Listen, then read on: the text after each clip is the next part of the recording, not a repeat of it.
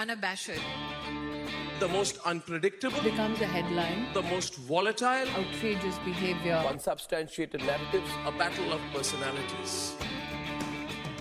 Welcome to Grand Tamasha. I'm your host, Milan Vaishnav. Find a list of the defining books about India published in the last 75 years, and there's one book that will show up on list after list after list. Ramachandra Guha's magisterial India After Gandhi. For years, historians approached India as if history more or less ended with the partition of the subcontinent and the achievement of India's independence in 1947. Guha's India After Gandhi broke this mold, and in so doing helped to define what a generation of students, scholars, and readers understands of India in the decades after independence. This year, Picador has published the third edition of India After Gandhi, which brings the book's narrative up to the present day with a new chapter on the post-2016 Modi era. To talk about his landmark book and some of the themes that it covers, I'm joined on the podcast today by Ram Guha. Ram is one of India's most celebrated historians. His books have covered such wide terrain as Mahatma Gandhi, cricket, and the environment. I am pleased to welcome him to the podcast for the very first time. Ram, it is very good to see you, and congratulations on the new edition. Thank you, Milan. So there's a lot to talk about with the book, but before we get there, let's talk a little bit about Gandhi, somebody that you know and have studied more than literally anybody else. You had an essay earlier this year for the Financial Times, and we'll link to that in the show notes. In that piece, you remarked that the way in which the BJP, the current ruling party in India, is using Gandhi's legacy to mobilize abroad is at distinct odds with how it and its followers are treating Mahatma Gandhi at home. I'm wondering if you could just elaborate on, the disconnect that you see between these two approaches or these two faces. So, Milan, Gandhi lived and died for Hindu-Muslim unity. When partition happened, despite all his best efforts to prevent it, he nonetheless resolved that he would fast to bring about peace, particularly in the great cities of Delhi and Calcutta, which had large Muslim populations, and persuade the members of the Congress party, who were then in power, that even if Pakistan constituted itself as a Muslim homeland for Muslims, in which Hindus and Sikhs and Christians would have a kind of second-class status, in India, religious affiliation would not define citizenship. Everyone would be equal, particularly the beleaguered Muslim minority. And I think that is something that has always run antithetical to the philosophy of the Rashtriya Swayamsevak Sangh, the RSS, which is, we might say, the mother organization of the BJP. And they have, in the past, hostile towards Gandhi. After his death, they became ambivalent towards Gandhi. It was a member of the RSS who, as it turned out, killed Gandhi. And and today, large sections of the BJP and the RSS retain that dislike for Gandhi, sometimes expressed overtly, sometimes in public. The Prime Minister, Narendra Modi, on the other hand, adopts an attitude of what we may call strategic ambivalence. He recognizes that Gandhi is a great figure abroad, that he's the Indian most recognized and admired, particularly in the United States, because of his influence on Martin Luther King and the Civil Rights Movement. And of course, the friendship of the United States and of Americans is something of great importance to India today in this complex geopolitical world we live in. So Modi will invoke Gandhi when he goes abroad, or at home he will take visiting leaders, including Donald Trump and Benjamin Netanyahu, to Gandhi's ashram in Ahmedabad. And occasionally he will praise Gandhi, but he'll be very selective in what he likes about Gandhi.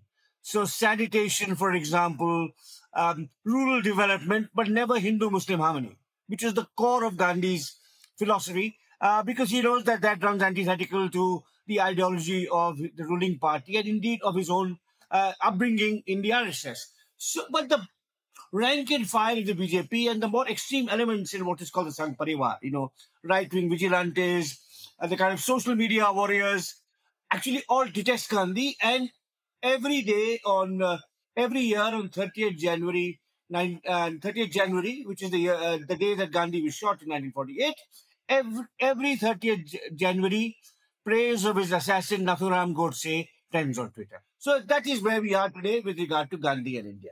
So just to follow up on this, the Indian Express broke an important story this week, reporting that the new NCERT history textbooks in India have selectively deleted passages referring to the fact that that Gandhi's pursuit of Hindu-Muslim unity, as you mentioned, provoked Hindu extremists, and that the RSS, of course, was subsequently banned after Gandhi's assassination. And so, as a historian, as someone who is, through your books, through your work, educated, so many young people, is it possible that children growing up today in India, or their children, will have a very different view of Gandhi than, say, your generation or your children's generation? So, to some extent, that's already true, because majoritarianism is a fairly widespread belief among Indians today, much more so than when I was growing up. So, till the 1990s, most Indians believed that India was a land not for Hindus alone. Today, there are a large number of Indians, I mean, I can't say any reliable surveys, but a large number of Indians think that the Hindu faith must be the bedrock of our national identity. Many other Indians dislike Gandhi for his nonviolence, which they see as effeminate, for his emphasis on compromise, on dialogue. They want a kind of hard-headed virility and masculinity to go with Indian nationhood. So, and at the same time, of course, the popularity of Gandhi and admiration for him is increasing abroad. So there's an interesting kind of disjunction between hostility towards Gandhi at home and a growing admiration for Gandhi abroad, partly because of his philosophy of nonviolence, partly because of his religious pluralism, partly because of his early environmentalism, which seems extremely relevant in the age of climate change. So, but the textbooks are actually rather blatant, because these are government textbooks which have eliminated any mention of the RSS, have eliminated that Godse was a member of an extremist, editor of an extremist Hindu newspaper, and above all, eliminated the sentences that pointed out that in the aftermath of partition, Gandhi was fasting to assure the Muslim and Christian minorities that they were safe in India. So that element of Gandhi's, shall we say, pursuit of truth and non-violence and interfaith harmony has been erased from the textbooks, and the Indian Express did a good story, and I hope, I don't think those deletions will ever be restored so long as this government is in power. But I think people will recognize that just as in the old days in communist countries, we had the Stalinist falsification of history, under a right-wing regime in India, we have a Hindutva falsification of history. I want to turn to the true subject at hand, which is the third edition of your book, India After Gandhi, which really sets the stage for what happened after Gandhi's assassination, and his legacy, of course, is there throughout the book, including the challenges to his legacy. This book was published initially in 2007. It's become, as I said in my introduction, the standard reference, I think, for most who are seeking to get a handle on the period from 1947 till today. Before coming to this new edition, because it really brings us up to the present, I want to ask you about the book's origin story, and you recounted this very, very nicely in the earlier edition. This was a book, in a sense, born out of happenstance and a chance encounter with a book publisher named Peter Strauss. Just tell us a little bit about how you came to tackle, really, one of the biggest subjects there is, which is the entire post-independence history of India. Absolutely, Bilal. So the books I wrote prior to India After Gandhi, and the books I've written after the publishing of India After Gandhi, were all because they were self-directed. I wanted to write on the environment. I wanted to write on Gandhi. I wanted to write a socialist cricket. But the history of post-independence India, the idea for writing that came to me unbidden from a visionary publisher in the UK, who read an essay I had written in the scholarly historical journal Past and Present, which was actually on the social history of cricket. He read that essay, contacted me, met me in India, and asked me a series of questions, which were as follows. Is it true that India has just observed its 50th anniversary and its survival as a united and democratic country is counterintuitive? I said, yes. He said, is it true that the Indian economy is growing so that it will be taken more seriously, in the portals of the world? I said, yes. He said, is it true that Indian historians stop in 1947? I said, yes. Then he said, is it true that you enjoy archival research? I said, yes. Then he said, is it true that you are not a stuffy historian writing academic jargon, but think that history is also a branch of literature that should reach out to the wider public? I said, yes. And then he said, given all your answers to my questions, why don't you write a history of independent India? And then I gave it some thought. I said, I'll call you after a few months. And after a few months, I sent him a proposal. And then this book was, researched and conceived of and written and redrafted. So I really owe it to Peter Strauss. It's an example of, shall we say, a publisher as an entrepreneur almost, seeing an opening in the market and finding someone who he thought would possibly have the experience and capability to fill that opening. One last thing about the origins of this book, Milan.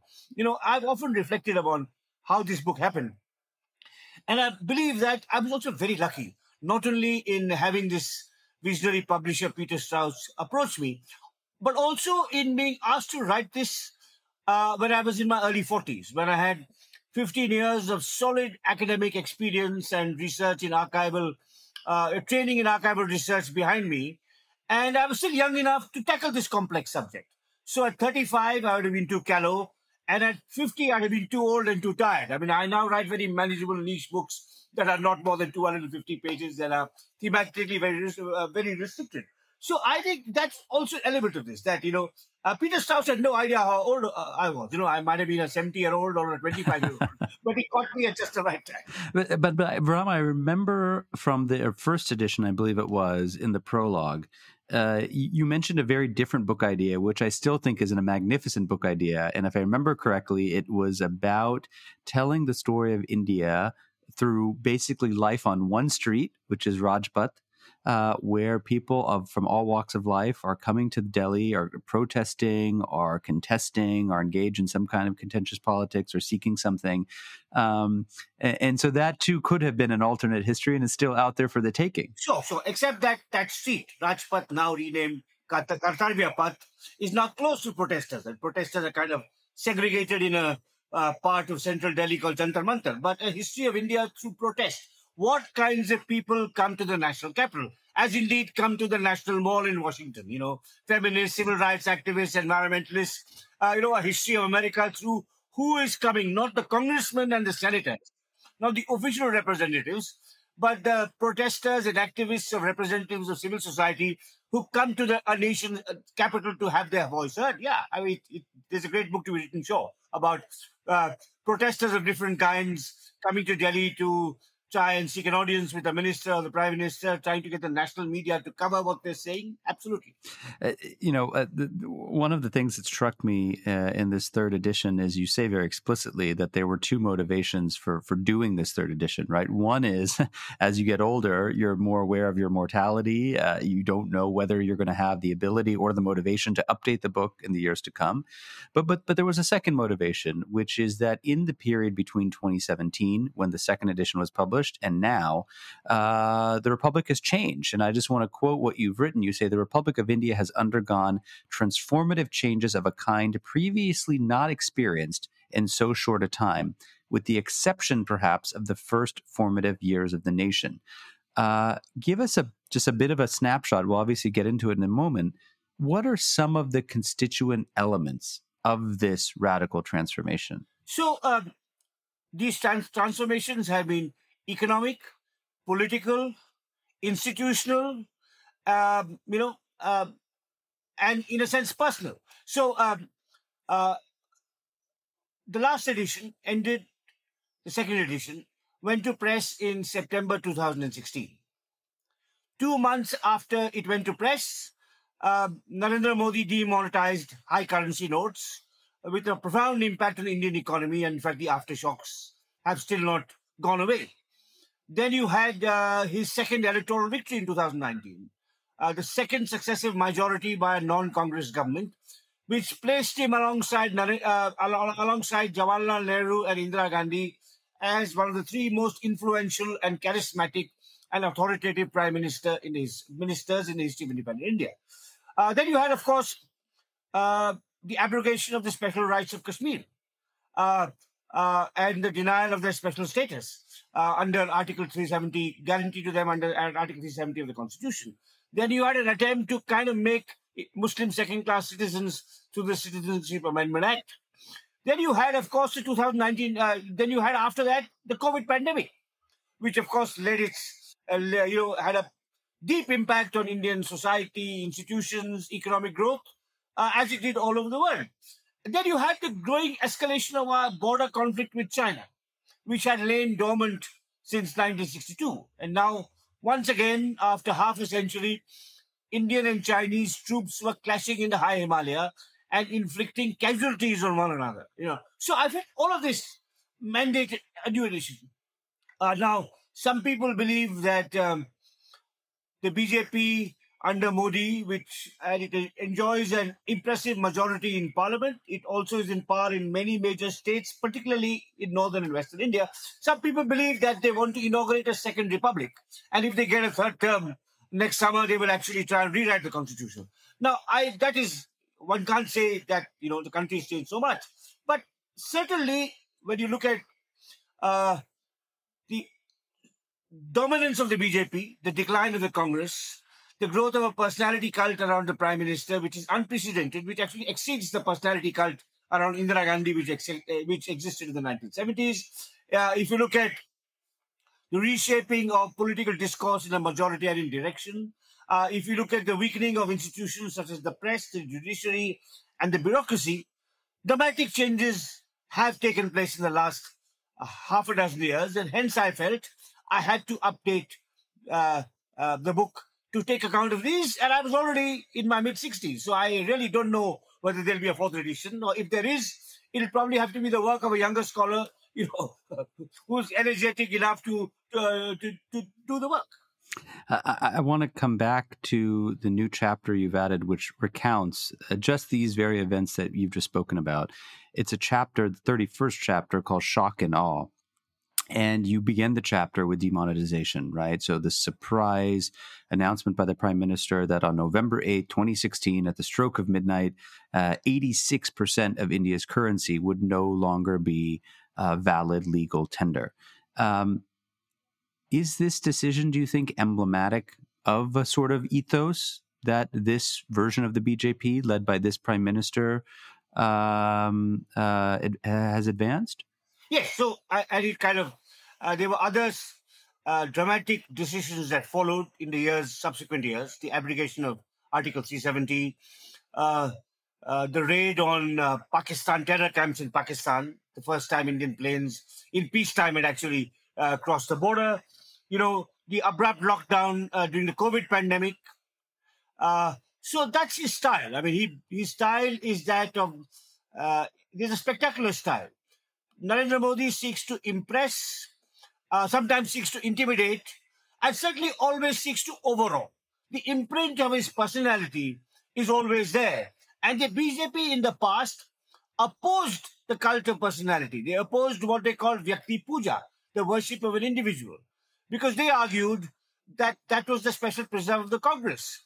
Nehru presented himself as over and above the party, his party. Indira Gandhi presented herself as the embodiment of the nation. I mean, the slogan of the mid-70s was, Indira is India and India is Indira. So the BJP pushed back against this kind of personality-driven politics, and certainly under the Prime Ministership of Atal Bihari Vajpayee. Well, of course, they had a minority government. They didn't have a majority government, but Vajpayee had a more collegial style. He empowered his cabinet ministers. He consulted the opposition. He didn't try and browbeat the press. But under Narendra Modi, the BJP has adopted a much more muscular, dominant kind of nationalism centered around the projection of the personality of the Prime Minister. The Prime Minister, in his person, is said to represent the past, present, and future of the Indian nation. And cabinet ministers fall over themselves in issuing, and in writing articles, redolent with fawning praise of their leader. I mean, it's as if in shall we say, the Times of London or the Guardian, you had Rishi Sunak's colleagues, cabinet colleagues, writing weekly articles in praise of him. Now, Rishi Sunak is a kind of an understated kind of figure. Now, Trump, who is cast more in Modi's charismatic, great man mold, would want his cabinet to do it, but it's not happening. It's not in the Washington between 2017 and 2021. It's not the case that the Washington Post was carrying articles by the Secretary of State or the Secretary of Defense in praise of Trump. But here, the cult is colossal, I'd say. And of course, it is broadcast through social media, through television, through the print, and above all, through the WhatsApp army of the BJP. So I think that is an extraordinary transformation in the BJP and in Indian politics as a whole. So some of the things that you've just mentioned, I think for many analysts who observe India, whether from inside or outside, constitute this notion of democratic backsliding, right? And there's been a lot of pushback to this, right? And what some skeptics say, including people who are not necessarily fans of this government, is what we're seeing today is essentially a reversion to the mean. And what they mean by that is that, look, India had a dominant party system under Mrs. Gandhi in the 1960s, 1970s. It centralized power. It eroded checks and balances. It governed in an arbitrary and capricious style. And what we are seeing post-2014 is essentially a return to a kind of equilibrium that, again, is determined by structural factors, namely the party system. And so I guess the question to you, Ram, is, is the current period really all that different from what scholars have termed the second party system, right? Which was not the initial founding period under Nehru, but what came after. Yeah. No, there's some truth to that argument, except that there's been an intensification of dominance, partly because of the new technologies of media and propaganda and surveillance and control available to the Modi regime. And partly because while Indira Gandhi was authoritarian, she was not majoritarian. She did not believe in a Hindu-first India. And I have characterized Modi as Indira Gandhi on steroids. Now, I'm not, I write, as you know, very long books, maybe excessively long books. I'm not clever at coining epigrams or cute phrases.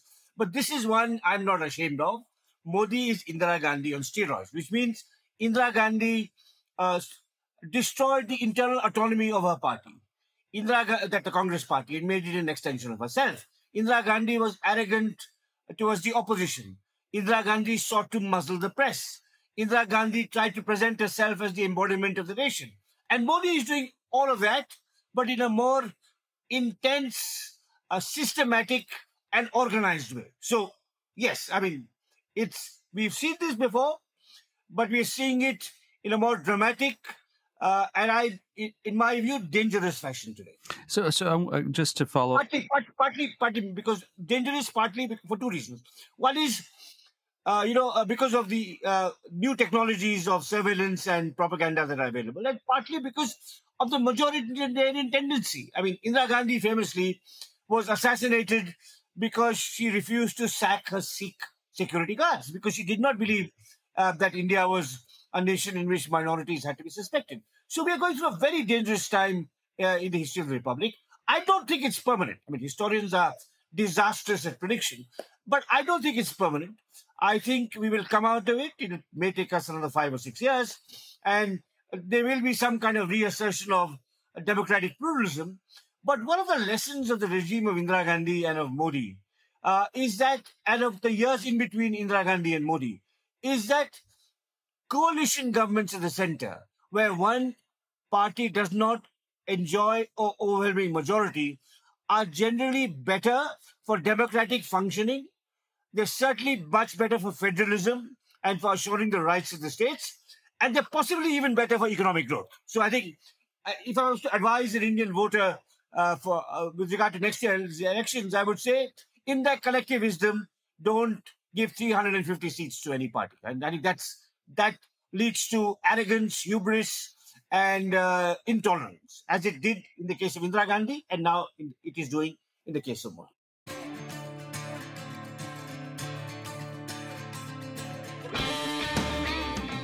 Hey, Grant the Masha listeners. Thanks for listening to the podcast. Putting this show together each week is a labor of love, but it takes a lot of work to put out a great show every week. If you'd like to support the work we do at Grant the Masha, please visit ceip.org/donate. Don't forget to subscribe to us on Apple Podcasts, Google Podcasts, Spotify, or on your favorite podcasting platform, so you'll be the first to know when a new episode rolls out. I think, what some political scientists have argued is that whether it was 1971 under Mrs. Gandhi, whether it was 1984 under her son Rajiv Gandhi, whether it was 2014, the empowerment of a single party brute majority allows for the kind of arbitrary and discretionary use of power that demonetization kind of embodies, right?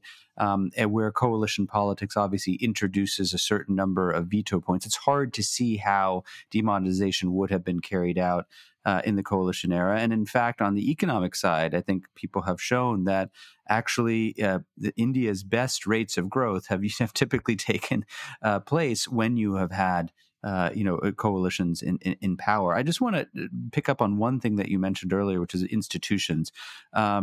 We saw during the second dominant party system, independent institutions, whether it was the courts, whether it was investigative agencies, whether it was the Election Commission of India, crawl when they were asked to bend, right? To use the famous line, and many people suggest that we're seeing that today. And I think what's puzzling to them is that it's not in every case a clear example of overt executive interference, but instead institutions and leaders of institutions themselves deciding to pay deference to the executive or to abdicate authority. Are you surprised? For instance, let's take an example you mentioned, Article 370. The Supreme Court still has not heard the constitutional challenge to that. Electoral bonds. They have still not taken up a case which was first brought before them before the 2019 elections. Does that surprise you? It doesn't. It disappoints me, but doesn't entirely surprise me because, as you say, we've seen this before that institutions did not push back. Individuals were silent, who headed these institutions were silent or complicit. But it's reached a new level with the BJP. So the Supreme Court is timid. The Election Commission is timid. But the CBI and the Enforcement Directorate are vindictive and vicious to an extent against opposition leaders, to an extent we have never seen before. The press is supine. It was censored during the emergency, but now it is voluntarily supine, except for the odd newspaper, usually located outside Delhi, or some brave websites. So the collapse has been complete. And something else which is a parallel with the emergency, which I'd like to mention, which is, how do I put it?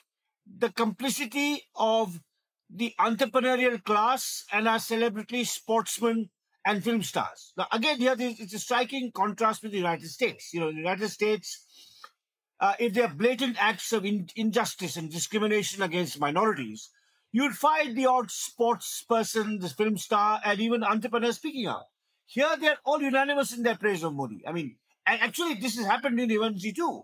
J.R.D. Tata, the great icon of Indian business, praised the emergency for bringing discipline to the industrial sector. And I think that is, it's a mark of, I should say, the lack of moral fiber of India's elite.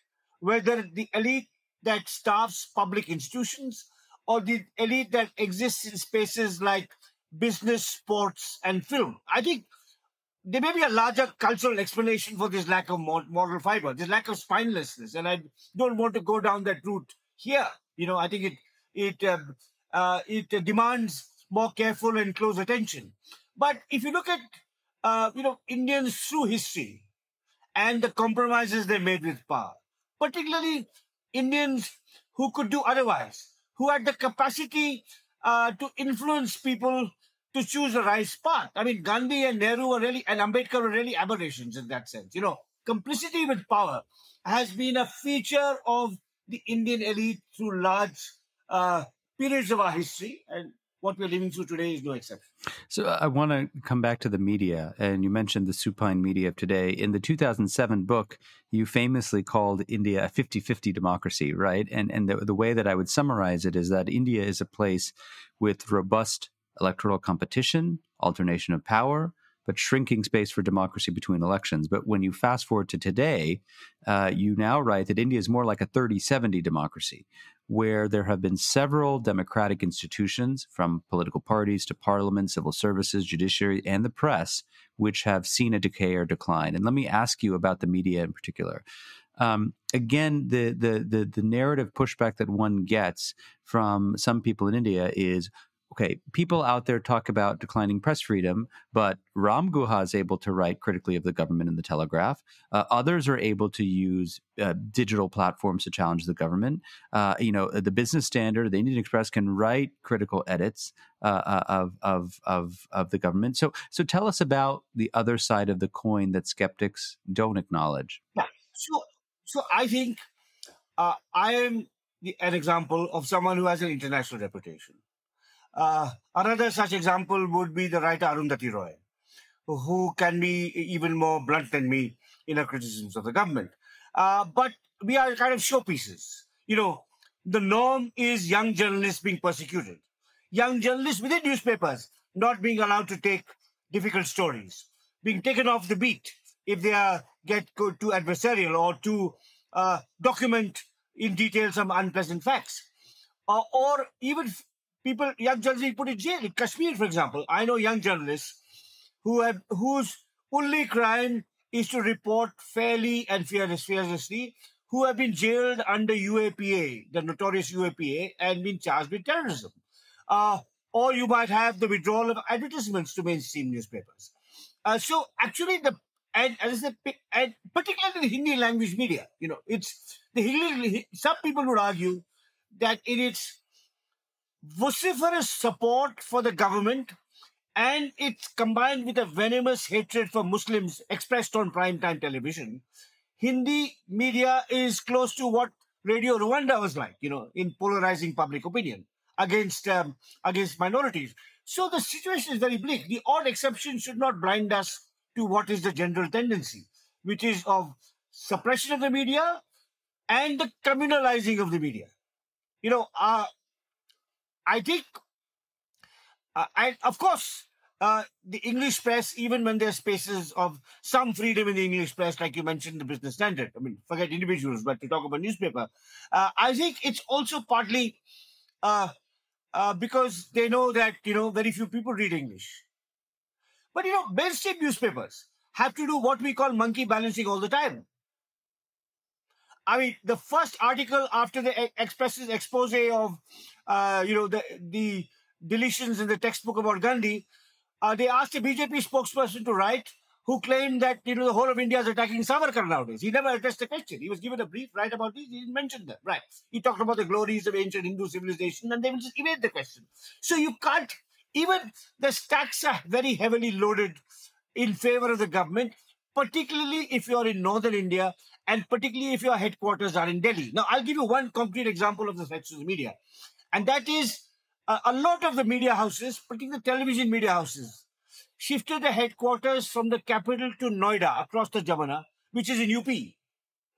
And in UP, the chief minister of UP, is a rather ruthless man.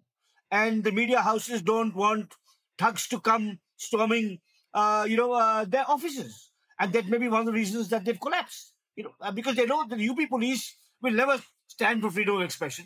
The UP police is not interested in safeguarding the rights of minorities. It's a thuggish administration in the state of UP.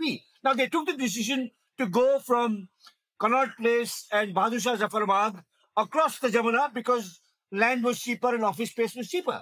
But in the capital, they would at least have been protected because the eyes of the world would have been on them. But in UP, what happens? Someone will come, a government will come and say, okay, we're cutting off your electricity unless you report stories favorable to the chief minister. These are the kind of understated threats that are there all the time. And in Bangalore, where I'm far away, the threats may be somewhat less obvious, which is why the Deccan Herald, by the way, is now one of the most fearless and objective newspapers that you can find. But the overall situation is bleak. So let me put it this way.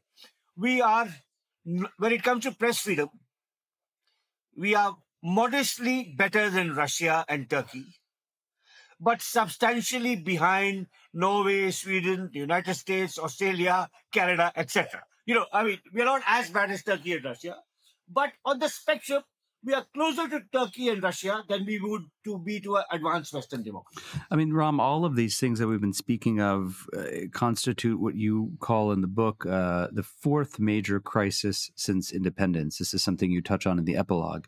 And so before coming back to the present moment, just tell our listeners, what are the other three crises you speak of so we can put the fourth one that you call a crisis in comparative context? So, Milan, first of all, this is the assessment of one historian, albeit a historian who is 65, who has spent his life studying this country, living in this country, traveling around this country, a historian who has beliefs but no party affiliation.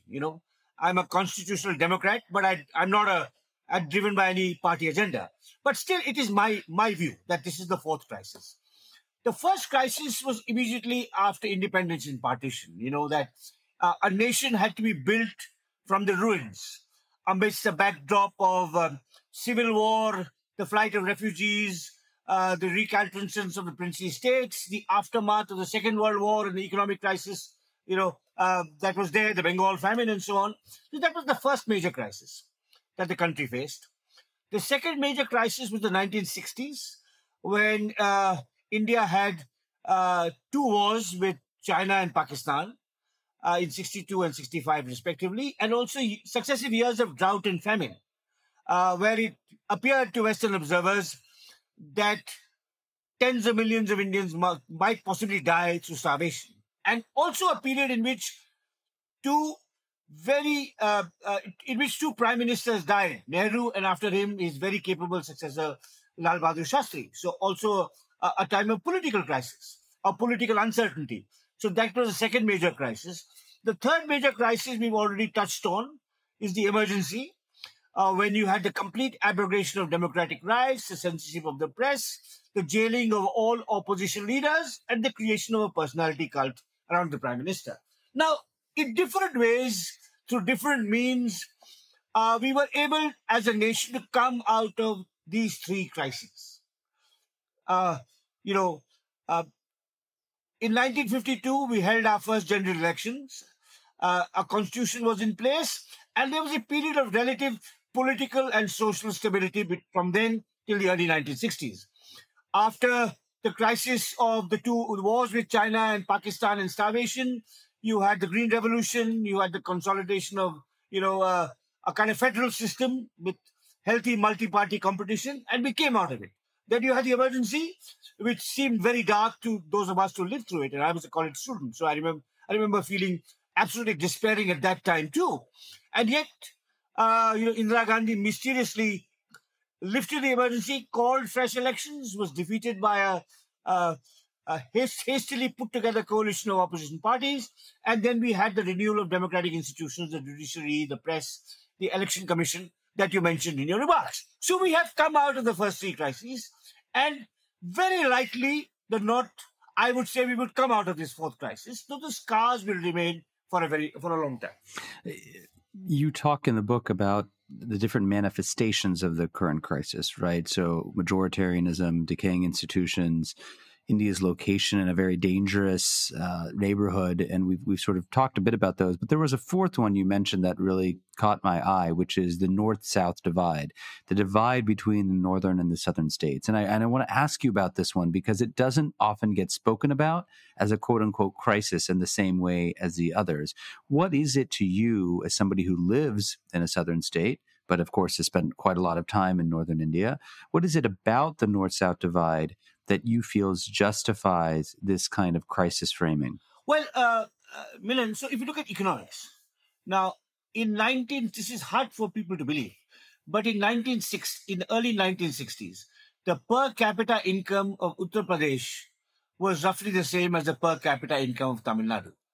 So the last 50 odd years, if you take 4 states of North India, UP, Bihar, Rajasthan, and Madhya Pradesh on one side, and you take undivided Andhra Pradesh, Karnataka, Kerala, and Tamil Nadu the other, the economic divergence has steadily grown. So, they have remained stagnant, and the southern states have progressed economically, and particularly after economic liberalization. Yeah, I think the statistic is something like the three richest Indian states are 3 times richer than the 3 poorest states, thereabouts. Absolutely. And of course, there are various reasons for this. One is these are coastal states, the southern states. So they have a tradition of migration, openness to the world, entrepreneurship, trade. So after liberalization, much of this historical legacy helped them gain the benefits of liberalization. Some of the finest scientific institutions are in South India, including in the town I currently live in, Bangalore. There's a greater tradition of religious pluralism. Islam came with the traders, not with conquerors. Partition really didn't affect southern India in the same way as it affected northern India. Nor did the wars with Pakistan and China have any impact here. So, and social reform movements of the late 19th and early 20th centuries in Kerala and Tamil Nadu, which emphasized caste and gender equality, were very visible in southern India and virtually absent in northern India. And I think all of this has led to this divergence, which is not just economic. So the South is not just more economically dynamic, it's also less patriarchal, more welcoming of innovation and knowledge creation, less prone to savage Hindu-Muslim conflict of the sort that northern and western states have experienced. And I think all this has led to this divergence. Now, at the same time, in terms of population, the South is at a distinct disadvantage. And this disadvantage grows because their birth rates are slower than that in the North, because they've successfully managed the demographic transition. And in 2026, you may have a fresh redistricting of seats in which the northern states will get even more MPs because of the higher birth rates. So the more backward, the more patriarchal states of India will have an even greater influence on Indian politics and governance and policy making. So what will that do to the future of the Republic? I mean, this is a question that I just raised at the end of the book. And I think it will be resolved in 2026 when whichever government is in power, it's likely to be Modi and the BJP, whichever government is in power may decide, as happened last time, that they will kick the can down the road and keep the current freeze or current allocation of parliamentary constituencies for another 20 years and then revisit afresh. Because if actually they go about reallocating seats based on population, I think there'll be a major pushback from the South. Not civil war, but a serious attempt at southern states forming some kind of union to articulate their demands. And that will place major stresses on Indian unity and Indian federalism. I mean, it seems to me, Ram, that if you pull on several of the threads that you mentioned, differential fertility rates, differential economic trajectories, differential political representation, differential migration patterns, where you see a lot of Northerners who have moved to southern centers of industry and jobs because they don't have similar opportunities in their home states, in their home cities, whether it is debates over fiscal transfers, the GST compensation. There's a whole hornet's nest of issues that at one level are interconnected. It strikes me, and I would love your historian's perspective on this, is something as momentous as what led up to the 1956 States Reorganization Commission, where they had to finally take a call on whether they were going to reorient India states along linguistic boundaries, which of course they did.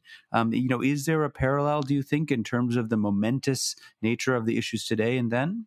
Yes, except that the wise thing to do now would be the reverse of what was done in 56. In 1956, the government went for reform, for reconstituting linguistic states. And I think that safeguarded Indian unity. Today, the wise thing to do in 2026 would be not to allocate more seats to the North proportionately, because I think that will create a major crisis. You mentioned migration, Milan. About 20 years ago, there were probably 2 or 3 flights a week between Bangalore, which is the capital of Karnataka, where I live, and Lucknow, which is the capital of UP. There are now 6 or 7 flights a day. And none of them are, maybe the flow of job seekers coming from Lucknow to Bangalore is nine or 10 times as many as the flow of job seekers going in the reverse direction. Right. And while the five flights a day are partly people coming to seek jobs, or at holiday time going back to see their parents and their mother, or look for marriage partners, or there's a family crisis. Now, what does that tell you? It's like, boat people going to Europe, or the great migration in America, post-war migration from the south to the north. So I think these are things that will place a major stress on the union. And it's interesting, of course, that the BJP electorally dominates the north and is relatively weak in the south, with the possible exception of my state of Karnataka. So I think it'll take a great deal of sagacity and statesmanship to make sure that this does not get out of hand. That there isn't actually, there are mutterings of secession at the present moment among some radical southern intellectuals. It's not mainstream. It's not there in the dominant southern parties. It's not there in the press, but the mutterings at the fringes. That how long can we subsidize the North? How long can we, go along with their backwardness, their patriarchy, their economic laggardness, their majoritarianism? Let's go our own way.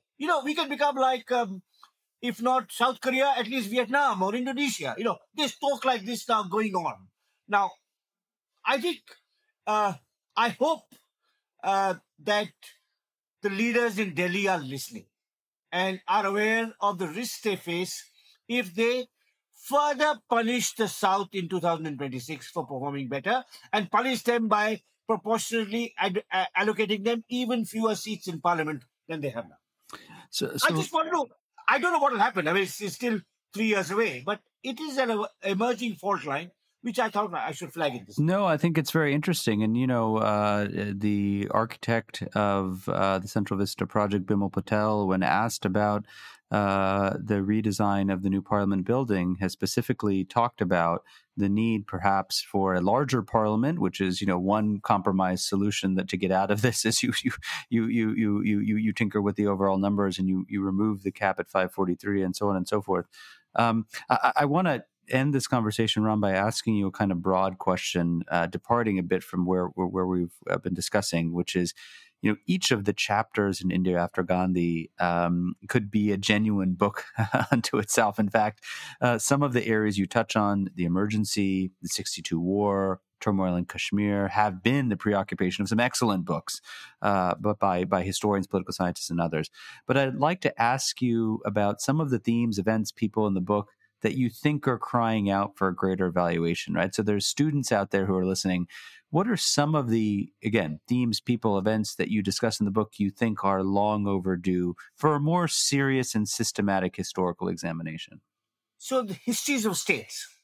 So each of our states is as large, as complex, and has had as tumultuous and exciting a history as a European country. So there's a youngish scholar compared to me, young, about your generation, Arup Jyoti Saikia, who's just written a wonderful history of Assam, which will come out soon, from 1937 to today. So we need similar histories, rigorously research histories of different states. We need many more biographies. We need studies of institutions, a really good history of the Election Commission, of the Comptroller, of the Office of the Comptroller and Auditor General. And I must, if I may mention something that emerged out of this book. While I was writing this book, I recognized precisely what you say.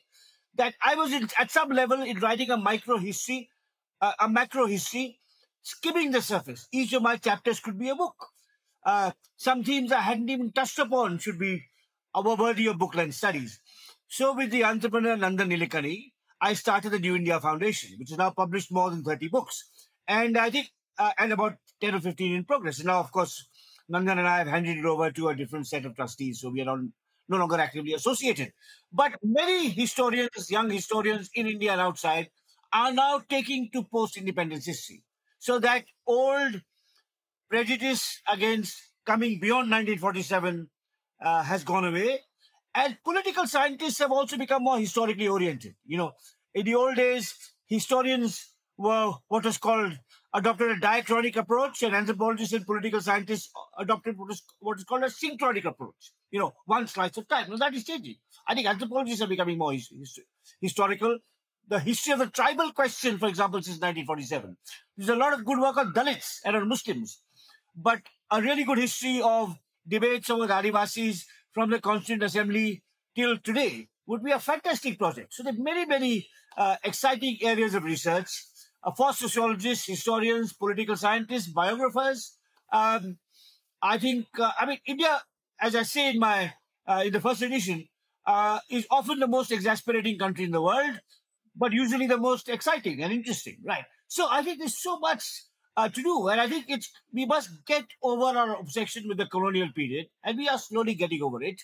And many younger scholars are looking at the different dimensions of our complicated, anxious, controversy-filled, but always exciting journey since independence. And I think now, when I began writing India after Gandhi, I really had to do the bulk of my own research. But shall we say 5 or 10 years from now, if someone was to write a substitute for India after Gandhi, a book that would transcend and supersede it, they would also have a great deal of secondary material to go by, first-rate books and research papers by other scholars. So it's an exciting field, it's a growing field, and may it deepen and progress further.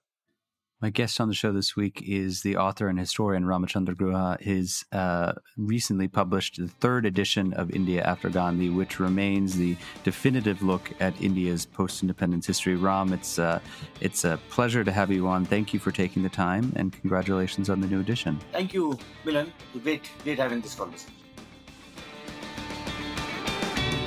Grantamasha is a co-production of the Carnegie Endowment for International Peace and the Hindustan Times. This podcast is an HT Smartcast original and is available on htsmartcast.com. You can also find us on Apple Podcasts, Spotify, Stitcher, or wherever you get your podcasts. Don't forget to rate and review. It helps others find the show more easily. For more information about the show and to find the writing we reference on this week's episode, visit our website, grantamasha.com. Production assistance comes from Nitya Lab. Tim Martin is our audio engineer, and Isabel Villegas is our executive producer. Thanks for listening, and see you next week.